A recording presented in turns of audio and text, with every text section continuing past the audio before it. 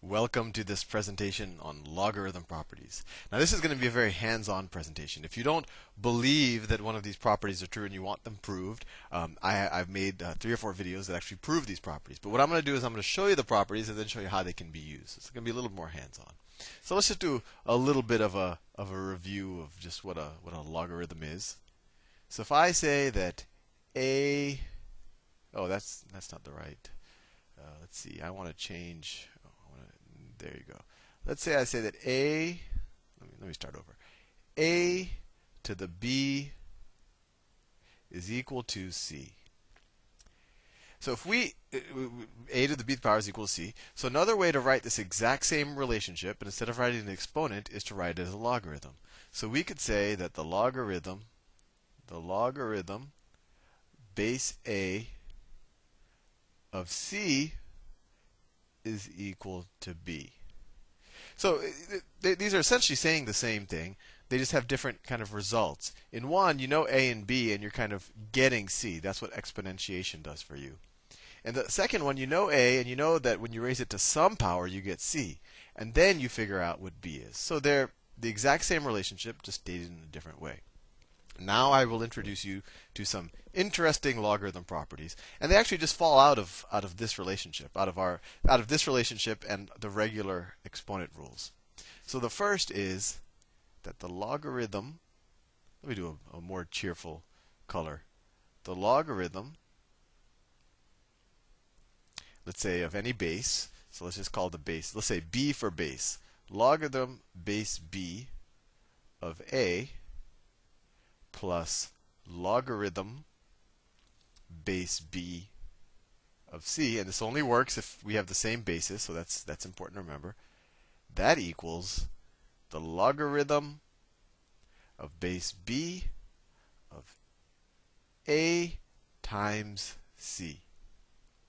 Now, what does this mean, and how can we use it? Or let's just even try it out with some I don't know, examples. So this is saying that.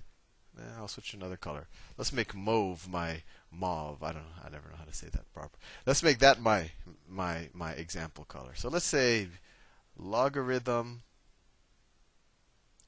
of base 2 of, of 8 plus logarithm base 2 of, let's say 32. So, in theory, this should equal, if we believe this property, this should equal logarithm base 2 of what? Well, we say 8 times 32. So 8 times 32 is 240 plus 16, 256. 256. Let's see if that's true, just trying out this number. And this really isn't a proof, but it'll give you a little bit of an intuition, I think, for what's going on around here. So we just use our property, this little property that I presented to you, and let's see if it works out. So log base 2 of 8. 2 to what power is equal to 8? Well, 2 to the third power is equal to 8, right? 2 to the third power is equal to 8. So this term right here, that equals 3, right? Log base 2 of 8 is equal to 3. 2 to what power is equal to 32? Let's see, 2 to the 4th power is 16, 2 to the 5th power is 32. So this is right here is this is 5, right? And 2 to the what power is equal to 256? Well, let's see. Well, if you're a computer science major, you'll know that immediately, that a byte can have 256 values in it. So it's 2 to the 8th power. But if you don't know that, you could multiply it out yourself. But this is 8. And I'm not doing it just because I knew that 3 plus 5 is equal to 8. I'm doing this independently. So this is equal to 8. But it does turn out that 3 plus 5 is equal to 8. This may seem like magic to you, or it may seem obvious. And for those of you who it might seem a little obvious, you're probably thinking, well, 2 to the third times 2 to the 5th is equal to 2 to the 3 plus 5, right? This is just an exponent rule. What do they call this? The additive exponent. I don't know. I don't know the names of things. And that equals 2 to 8, 2 to the 8th. And that's exactly what we did here, right? On this side, we have 2 to the third times 2 to the fifth, essentially. And on this side, you have them added to each other.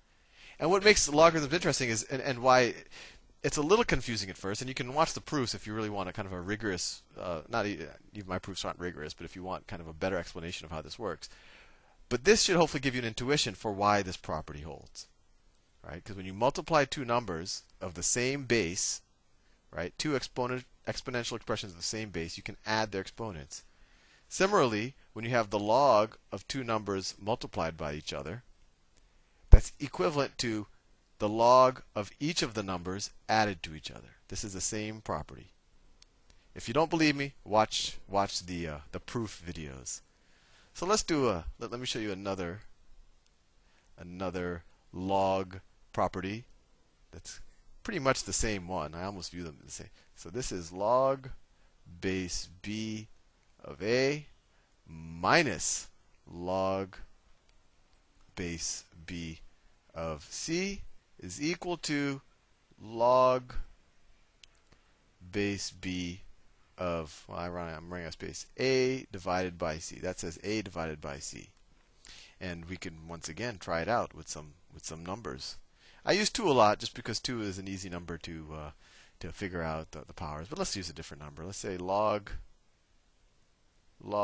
base 3 of I don't know, log base 3 of, well, you know, let's make it interesting. Let's log base 3 of 1/9 minus log base 3 of 81. So this property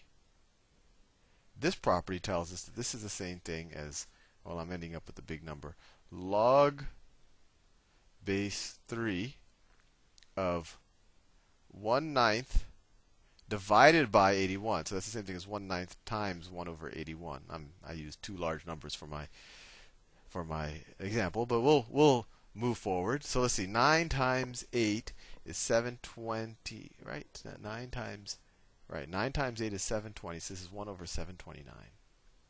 So this is log base 3 over 1 over 729. So what does 3 to what power is equal to 1/9? Well, 3 squared is equal to 9, right? 3 squared is equal to 9. So we know that, you know, if 3 squared is equal to 9, then we know that 3 to the negative 2 is equal to 1/9, right? The negative just inverts it. So this is equal to negative 2, right? And then minus 3 to what power is equal to 81? Let's see, 3 to the third power is 27, so 3 to the fourth power.